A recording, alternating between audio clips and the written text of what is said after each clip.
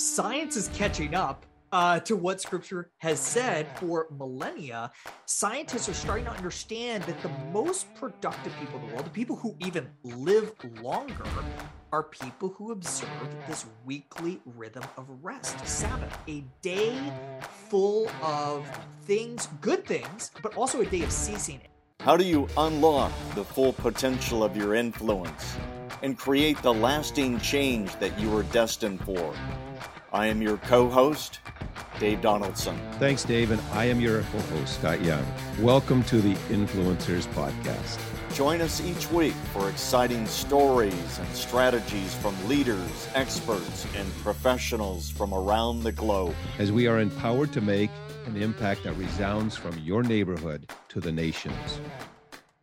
Hey, my friend, welcome to the Influencers Podcast. And I think all of us would like to come to the end of our day, lay our head on the pillow and say, that was a good day. We all have this gift of 24 hours a day, 168 hours a week, 1,440 minutes a day. And we'd like to make the most of them.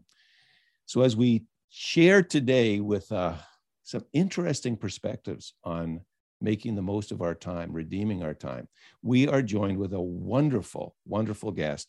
Jordan Raynor is an entrepreneur over and over and over again. That makes him a serial entrepreneur. He squeezes a lot out of his life. So it's going to be interesting to talk to him. He is a best-selling author. He has authored The Master of One. He's authored Called to Create, in the book that is just emerging and just coming out, Redeeming Your Time. He has signed 7 book deals. He has built 2 businesses. He is currently the executive chairman of a tech startup, Threshold 360, which has raised millions of dollars in venture capital to create 360-degree immersive experiences in every public location on the earth. Prior to that, he is the co-founder of Citizen Investor, which is the world's largest crowdfunding platform with government agencies. He is a highly sought-after public speaker. He speaks on the topics of faith and work. He's spoken at Harvard University, done 10X talks.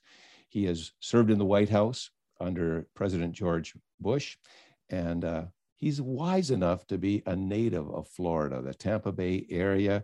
He has a wonderful wife, Cara, and 3 beautiful daughters, 7, 5, and 1. And Jordan, we are glad to welcome you to the Influencers Podcast. Thanks for joining us. It's a joy to be with you, Scott. Thanks for having me. Well, you're taking some of your time to invest in us and all of those that are interested in increasing the influence of their life. And you have a lot on your plate. You're a father of young children.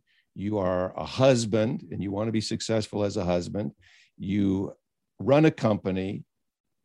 You write best-selling books. How do you squeeze it all in, and how do you make the most of your time? And what was the inspirational moment to write this new book coming out, Redeeming Your Time? Yeah, I think answering that inspiration question will get us to how I do it. I've always been obsessed with good time management. I believe that good time management is part of our response to the gospel. Paul makes this pretty clear in Ephesians 5:16, where this phrase, redeeming your time, comes from. And over the course of my career, I've read, 40 to 50 books on the topic of time management. And I've always had 2 big problems with those titles. First, most time management books are centered on what I would call works-based productivity, right? The idea is, hey, you're feeling overwhelmed, you're feeling swamped, follow the author's system, do exercises X, Y, and Z, and then you will find peace. Well, as a Christ follower, I believe we could start with the opposite premise, what I call grace-based productivity, which says that through Jesus Christ, we already have ultimate peace with God. So yeah, I do time management exercises to help me redeem my time, but I don't do them to get peace. I do them in response to the peace that's already been given to me. And the second problem I have with most time management books, Scott, is I have never read a time management book that accounts for how the author of time managed his time when he came to earth in the person of Jesus Christ. Christian or not, I think it's pretty hard to dispute that Jesus was the most productive person who has ever lived, right? We might not think that the Gospels have a lot to say about how he stewarded his time, but they do. We just got to read the Gospels for what they are, biographies of the life of Jesus Christ. And he didn't walk around with a to-do list or a calendar, but you do see Jesus in Matthew, Mark, Luke, and John dealing with distractions at work and fighting for solitude and seeking to be busy without being hurried, right? So this book, Redeeming Your Time, is really all about these 7 timeless time management principles for how Jesus did it, how he was the most productive person who ever lived. And I've mapped those 7 principles to more than 30 hyper-practical practices to help us all live like Jesus did, walk like Jesus walked today in the 21st century. So you have 31 practices. Yeah. Do you have some favorites? Do you have to do them all? Do you pick some of them? How do you go about that? That's such a good question. I hate it when you approach a book and the author's like, hey, you got to do the whole system or it won't work. That's not my approach here. I basically said, hey, listen, here's these 30-ish practices. If you just implement one, it could be life-changing. I've been really excited. We just surveyed early readers of the book, and 97% of them said they found at least 2 game-changing practices for redeeming their time. So one of my personal favorites, I'll just share right off the bat, probably one of the most life-changing for me, is just allowing myself to be comfortable in the silent crevices of my day. Let me explain what I mean, Scott. When you look at the gospel biographies, Jesus spent a phenomenal amount of time in quiet solitude. The Gospels call them lonely places or solitary places. And we've got to do the same in order to hear ourselves think, in order to hear ourselves be creative, to prioritize our to-do list effectively, to listen to God's voice. But we can't do that if every single second of our day is filled with noise, be it this podcast, be it checking the news on our phone or checking notifications. So one of the simplest practices in the book is just stop filling the crevices of your day with noise. The next time you're in line at Starbucks for 3 minutes, be the one person in line not looking at their device.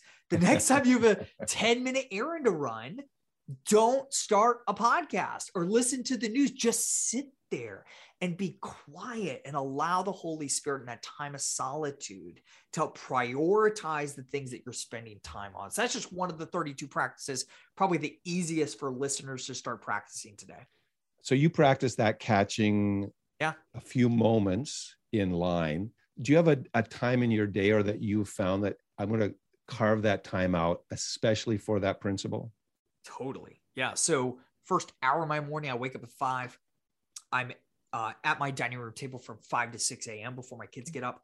And that is a time of quiet, more specifically time to hear my own thoughts, but also listen to the word of God. That's the time I'm studying the word, praying in response to the word. So that's one. The other time of my day, I go for a 45-minute run every morning after my first 2-hour block of deep work.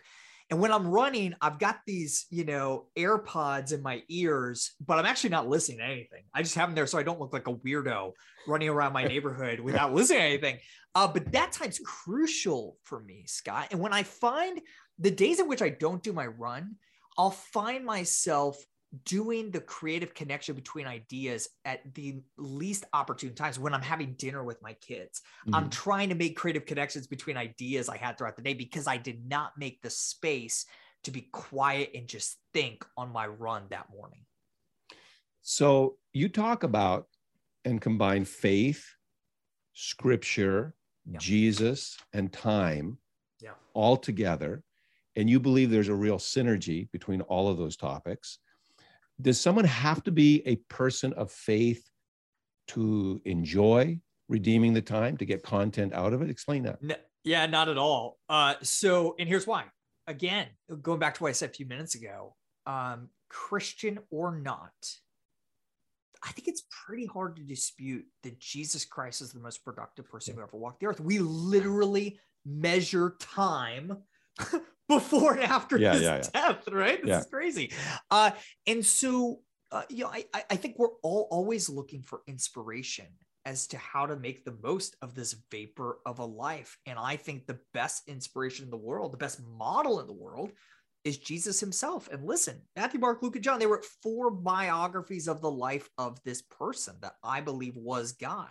So Christian or not, you can look at those biographies expounded upon in this book, expounded upon in scripture itself, and see how the most productive person ever lived. And that's what this book is. That's really the heart of this book. So one of the theological words or biblical words that you talk about is something called Sabbath. Yeah. And someone may or may not be acquainted with that word. Can you unpack it a little bit and then talk about how this relates with your daily life and what you recommend others to do? Yeah, sure. So in the Judeo-Christian Bible, there's this concept of Sabbath, and it comes right from Genesis 1 and 2. Genesis 1, we see God himself working for 6 days, and then he rests on the 7th, right? Now, if you believe that God is omnipotent, he's all powerful, he certainly didn't need to rest, but he did it, I believe, as a way of modeling for us the best way to do life.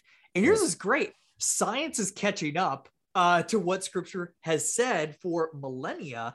Scientists are starting to understand that the most productive people in the world, the people who even live longer, are people who observe this weekly rhythm of rest, Sabbath, a day full of things, good things, but also a day of ceasing. And for me, Scott, I grew up in a Christian home. I never knew anybody who was serious about observing the Sabbath. And frankly, I viewed it as a legalistic chore, this day filled with things that you couldn't do, rather than as this day filled with good things you could do. And what I've come to learn is that Sabbath is this beautiful island of get to in a sea of have to, right? All week long, I'm doing the things I have to do in my work and at home. Sabbath is a day where I suspend all productive things and just enjoy the good gifts that God has given me, given my family, through my work, through our church family. It's a beautiful, beautiful picture of what God intended for us, of just enjoying being his child and being okay not being productive for one 24-hour time period each and every week. So does that mean that you do nothing on that day, or what does that day look like for you? No, and man, your we 3 do young lots. girls? We do lots of things, and it's why. But we do only great things. It's why my kids love it so much. So Sabbath for us starts on Saturday evening. We finished all of our productive stuff for the weekend. We get takeout from one of our favorite restaurants in town, and we just feast. We get some sort of epic dessert. Go to bed, wake up the next morning. My kids, it's the only day of the week where they watch a full-length movie, which they just love. I make them lattes, which they love. It's the only day of the week they get coffee, right? My wife feasts on sleep, and then we all wake up, go to our favorite donut shop in town, talk about what we're thankful for from the week, come back home, plenty of time to get ready for church, go feast on God's word with our church family, and then come back. And usually Sunday afternoons are pretty lazy. We just hang around the house and have fun. We play board games. We swim in the pool. My wife and I might go on a date. But again, Sabbath for us is so much less about what we don't do. It's about the good things that we feast on and enjoy, and just enjoy being a child of God and feasting on the good gifts he's given us. So let me just check. The 1-year-old gets a latte? No, just the 7-year-old and the 5-year-old. Thank you for fact checking. Hold me accountable here. That's good, Scott. So you use, here's another term that you use that is very spiritual: dissenting from the kingdom noise, and how Jesus made it a habit to do that. Is that what the Sabbath is, or what does that phrase mean, dissenting from the kingdom noise? Yeah, it's a little bit of a different construct. So I borrowed this phrase from one of my favorite writers, C.S. Lewis, in his book, The Screwtape Letters, which follows this fictional demon named Screwtape, who says that he's going to make the world a kingdom of noise for human beings in order to stop God's people from living their most effective, most influential lives. And man, Lewis wrote those words 75 years ago, right? How much more adequately does it describe our current world? We live in a time of unprecedented noise caused by nonstop news, entertainment, the buzzing of the devices in our pockets and purses. But more significant than that external noise, I think, is what all that noise creates, right? This internal noise that blocks our ability to be quiet and still and just think and be creative. And as you pointed out, Scott, this stands in stark contrast to the life of the most productive person who's ever lived, Jesus Christ. In the gospel biographies, the number of times it says that Jesus withdrew to a lonely or solitary place is staggering, right? So if we want to be productive the way Jesus was, and we want to manage our time the way he did, we've got to cultivate this habit of dissenting from the kingdom of noise in all of its many formats. I mentioned there's 30-ish practices in the book. 9 of them are in this chapter about dissenting from the kingdom of noise, because I feel so strongly that we've got to be intentional about cultivating boredom, cultivating solitude, cultivating quiet space to just hear our own selves think and listen to the voice of God. So you talk about consuming zero noise personally, and that you get your news from your friends. What does that mean? And what does that look like? Oh my gosh, this is one of my favorite practices of all time. I so wish somebody had told me this 10 years ago. So about 5 years ago, I just decided that news was making me anxious, which is well documented. Lots of data that shows that news is making us anxious. And it was also just like really meaningless to my work and to my life. The majority of news, not all news, but the vast majority of it. And so I just stopped cold turkey. I stopped reading news websites. I stopped listening to news podcasts. I stopped all of it completely. And what I found, this is what I wish somebody had told me before, was that my friends unknowingly and very naturally started curating the news for me. They told me about everything that was relevant to my life and my work. I'll give you a great example. One of my favorite authors, this guy named Tim Keller, tweeted last year that he had been diagnosed with pancreatic cancer, right? 8 of my friends texted me that news within 10 minutes of it being posted to Twitter. I hear about pandemics. You and I live in Florida, Scott. Very important that I know about hurricanes, right? Yeah. I hear about every hurricane that's coming. I hear about race riots, and I hear about all of these things without having to spend a single moment wading through the 99% of content on news services and social media that is anxiety inducing and meaningless to my life. And so one of the things I'm asking readers to do in this book is just give it a shot. Take a week off from news and see if you really miss anything important. If you don't, what you're going to get is a lot more solitude, a lot more time to just think about your work, think strategically about your work in your life, and do the most influential work you can for the glory of God and the good of others. If you practice that, you may also find out the quality of friends you have. That's exactly right. Because you're You're relying on how tapped in they are to the world to inform your world. That's exactly right. You talk about something very interesting. Let your yes be yes, and your no be no. And you talk about a healthy, I think all of us to figure life out in the few moments we have to learn to say no to things. Yeah. But what does it mean to say no? What does the yes be yes? What did that mean when you wrote that? Yeah. So listen, I think everybody wants help saying no to requests for their time. But I think a lot of conventional wisdom on this topic is just out of line with Jesus' example in the Gospels, right? Sometimes he said no to requests for his time. See Mark chapter 1. Other times he said yes, right? So where does that leave us? And it's not as clear cut as a lot of people want to believe. And so in the book, I outline 8 questions that I love to ask anytime I'm trying to say yes or no to a request for my time. I'll just share a couple of them with your listeners right now. The first one, maybe my favorite, is am I trying to do good or make myself look good with this request for my time? Because a lot of times when we're saying yes, it's not because we think we could serve that person really well, or because we think that's the work that we're called to do in this life. We're just saying yes because we want to look good. And in my opinion, that's a lame reason to say yes to something. We want to do good works for others, not make ourselves look good. Another one I love.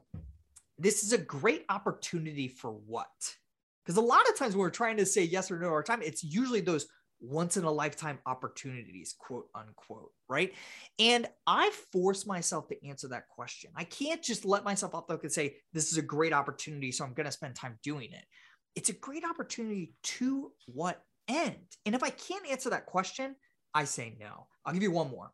I love asking, would I say yes to 100 similar requests for my time, right? So if somebody asks me to grab coffee for an hour, right?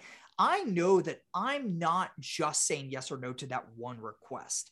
I am, as small as it may seem, contributing to the building of a habit of whether or not I will say yes or no to 100 similar requests for my time in the future. So I'm always cognizant of that, just asking myself, hey, if another meeting, if another request came by my plate, came across my table, right, with the exact same profile, would I say yes? Would I say no? And a lot of times that question is very helpful and usually leads me to say no to that request for my time. So people are listening and people want to make the most of their life. People do want to redeem the time. I think that's a beautiful expression from scripture. Yeah. Since you've been practicing these practices, life has become better, more productive, better for you. Yeah. Oh my gosh. So I'll say this. I have become far more, and what I share in the book, these are not things I've started experimenting with 6 months ago. These are the practices I've been doing for, let's say at least 5 years. Yeah. And listen, over the last 5 years, by the grace of God alone, nothing based on what I've done. Yeah, I've had a pretty productive 5-year run. I've created more than 100 jobs in 2 businesses, sold 7 books, signed 7 book deals, raised some kids, have a healthy, thriving marriage. And it's not a testament to me. It's a testament to what God's doing at work in me. But here's the thing. I'm not just productive. I'm productive in a very peaceful, very unhurried way. That's so good. 45 hours a week, right? I'm busy.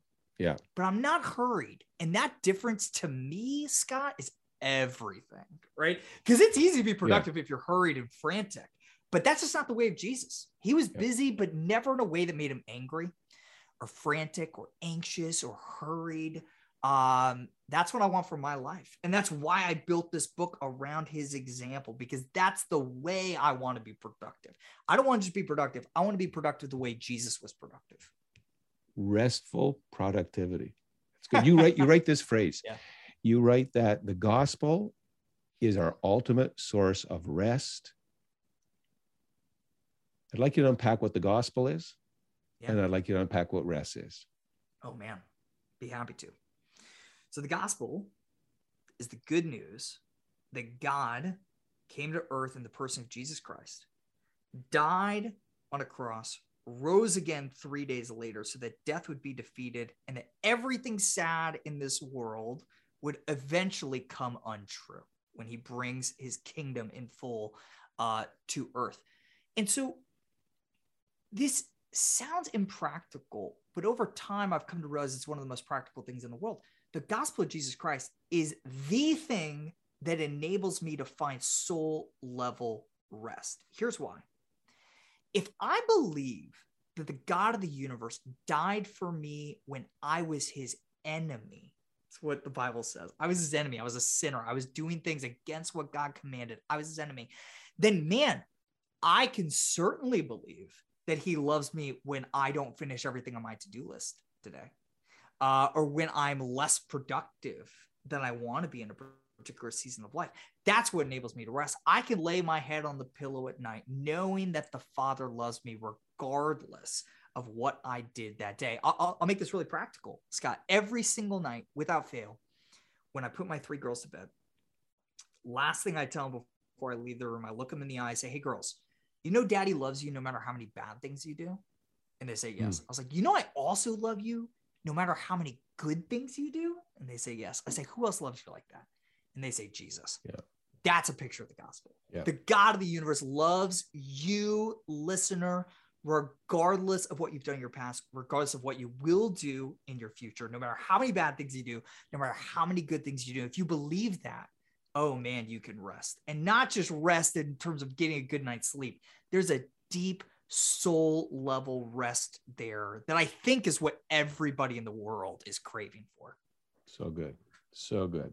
Now, people, this book is coming out. Redeeming the Time is coming out in October. How can people find it, connect to it, find you, connect to you? Yeah. I'm sure they'll put stuff in the program notes, but go ahead and tell us how to connect with Jordan. Yeah, really easy. So everything is at jordanraynor.com, JORDANRAYNOR.com. And here's the deal. Book comes out October 19th. If you order a copy before October 23rd, you can also enter to win this trip we're giving away to the Holy Land. I'm giving away a trip for 2 people to go walk where Jesus walked in conjunction with this book about walking like he walked. So step 1, go get Redeeming Your Time wherever you get your books. Step 2, fill out the form at jordanraynor.com and you can be entered to win. And listen, I know a lot of us, myself included, are not traveling internationally right now. So you get 3 years to book your trip, or I'll just write you a $5,000 check, whatever you want if you win the sweepstakes. And yeah, man, it would be amazing, Scott, if somebody from this audience got to go on that trip. Maybe they'll take you as their guest, Scott. Listen, let's just think about that for a moment. Let's write that in our planner right now. Invite Scott to go with me to the Holy Land. It really is life-changing. I've been there. I'm sure you've been there. Life-changing for people to walk where Jesus walked. Pretty incredible. And I've got some significant things that have happened in my life in the Holy Land. I want to thank you, though, Jordan, for taking time. Time's very valuable. There's only so much of it. You've spent these moments with us. Thank you very much for helping our influencers to grow in their influence and really learning how to redeem our time in a biblical, spiritual way. Thank you so much. We hope you enjoyed this episode of the Influencers Podcast on the Charisma Podcast Network. If you enjoy our content, we would love for you to subscribe and have the opportunity to tune in to future podcasts. You can follow us on all social media platforms at the Influencers Podcast Official. You can stay up to date, hear more inspiring content, and unlock your full potential as an influencer. Remember to use your influence to create lasting change that draws the world closer to Jesus.